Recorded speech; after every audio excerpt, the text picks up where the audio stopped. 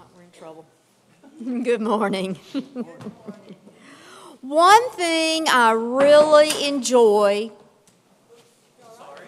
Okay? Yeah.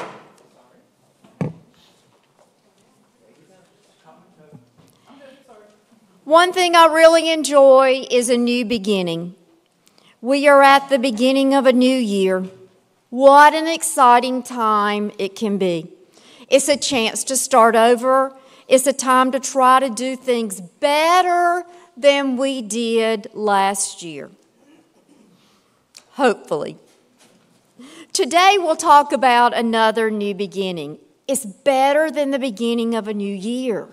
It's the beginning of a new life in Jesus. In the Bible, we read about a man called John the Baptist.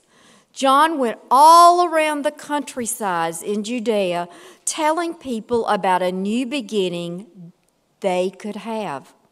He said to repent. That means we are to ask God to forgive our sins, turn away from those sins, and try again. John baptized people who repented. He did it in a river called Jordan. They were baptized to show the world that God had forgiven their sins. This was a new beginning for all of them. Even Jesus himself went to John the Baptist and was baptized by him. We still baptize people today. Now, that's what I call a new beginning. If we could close our hands and bow our heads for a short prayer.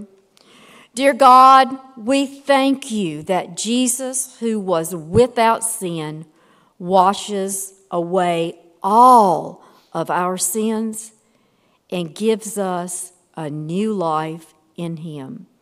In Jesus' name, all of God's children said, Amen.